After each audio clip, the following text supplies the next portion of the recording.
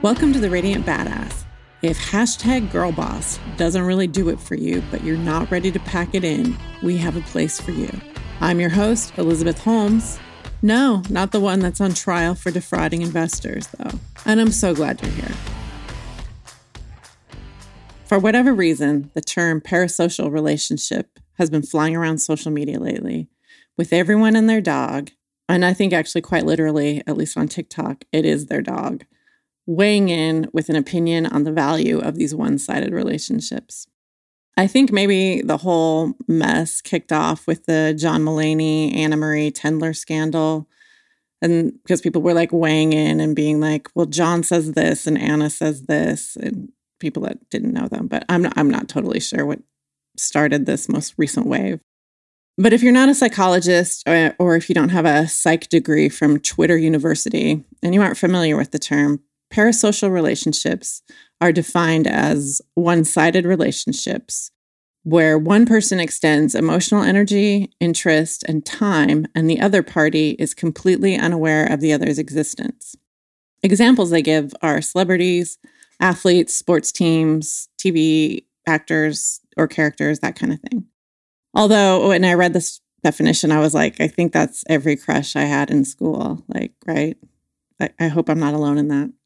Anyway, kind of awkward if I am alone in that, but on we go. Like all things social media related, people are sharing their opinions about the psychological health of these types of relationships. One side, and that includes mental health experts, are saying it's perfectly normal and even healthy and that it can, in fact, lead to increased feelings of connection and belonging because you're going to bond with other people and they become aware of your existence. And then you also enjoy a parasocial relationship together with, let's say, like Damian Lillard of the Portland Trailblazers. And if you're in a parasocial with Damian, we can bond because I am too. The other side, and this is mainly the social media buzzkills who just shit on everything fun and try to make other people who find joy in their lives feel stupid. Well, they argue that it's not healthy and they equate it with antisocial behaviors and unhealthy obsessions. And like kind of being a sad clown. And I'm like, whatever, dude. I hope you feel love at some point in your life. Pretty clear what side of the debate I'm on, isn't it? If it really is a debate. My mom was a connoisseur of parasocial relationships. My earliest memories, she was discussing royals and celebrities like they were our neighbors or her friends from work. She devoured Us and People magazine like it was her job. And as a consequence, I have also been known to talk about celebrities like they are friends or family. And to be honest, she also gossiped wildly about people in our town that she didn't really know. She worked at the hospital, so she got a lot of dirt. And I was under the mistaken impression that she was personally acquainted with many of the people. And she really wasn't. But because of the level of familiarity she used when she talked about them, I assumed she knew them. So she was kind of a queen of one-sided relationships, which I guess kind of makes me a princess. And for sure, if you were in a group text with my sister and I, you would agree that we are princesses. Our text chains are littered with comments and opinions on people we will never meet, referenced by their first names only or nicknames. And good Lord, do we have opinions. All of this is to say that I delight in my parasocial relationships. And I'm going to take this opportunity to highlight a few of my faves for you and see if we can do some bonding over these fulfilling, yet delightfully undemanding relationships. I'm going to kick this one off with my OG one. And this one was probably passed to me in utero, as I don't have any concept of what it would be like without having the British royal family in my life. I grew up with my mom speculating on Charles and Diana. She did mostly fixate on Diana. She hauled my ass out of bed at the crack of dawn to watch their wedding, like our invite had simply gotten lost in the mail. Every twist and turn of their story was scrutinized, and we referred to them all by their nicknames. So it felt pretty natural for me to be overinvested in the current generation's marital dramas. Like I despaired of Harry ever settling down, and I thought Wills and Kate make a perfect match in the royal definition of like good on paper, but awful for each other. I think I was right on that one. It feels like the firm, which is what the royal family refers to itself as, is attempting to launch a spin-off by putting Fergie and Andrew's daughters out there. But friends, that is not going to fly. Those ladies are not very interesting beyond the fascinators they wore to Will's nuptials. And Prince Andrew, their dad, I mean, that is a PR nightmare right there. So cancel that before it even gets greenlit. For the record, I am full Team Harry and Meghan because sometimes shit's got to change.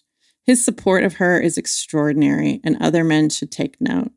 I could deep dive on this, but I'll just say that if you're being bullied on an international scale and your husband doesn't stand up to his family for you, why are you married to that guy? And for all those women criticizing her, your man won't even stand up to his mom about how you want to spend your Christmases, so shut it. Moving on from the royal family, early in my life, I got heavily invested in the Osmond family, and that remains absolutely true to this day. I feel like they are a large Mormon family that lives down the street.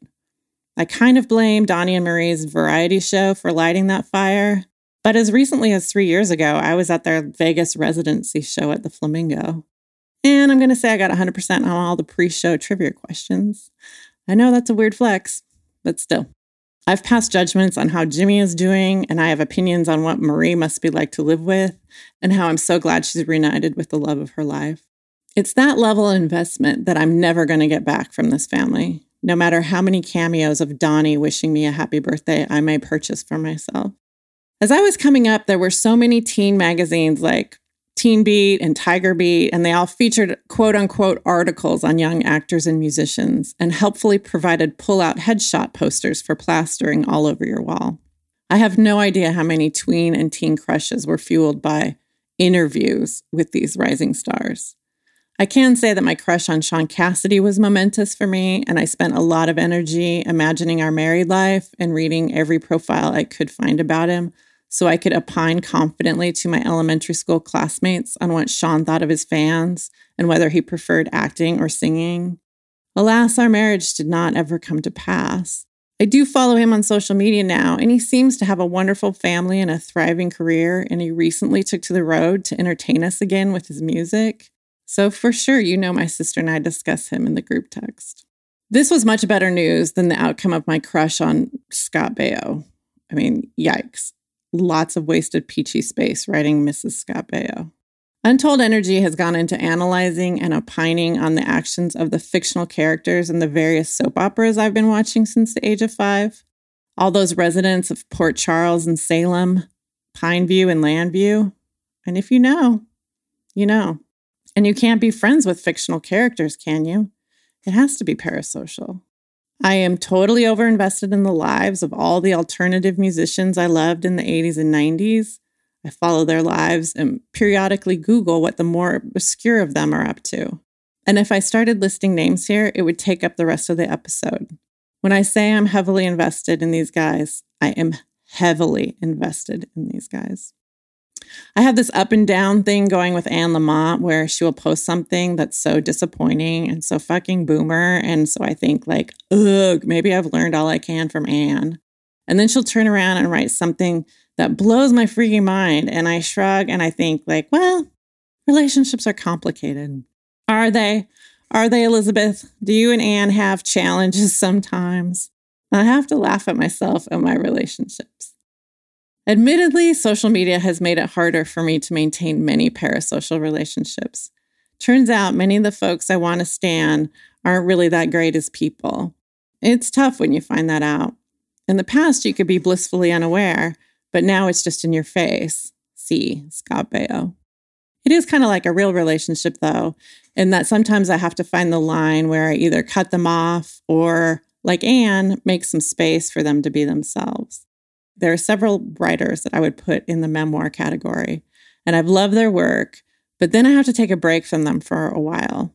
Kelly, Glennon, Brené, Liz are a couple names here. It's like intense friendships that cool.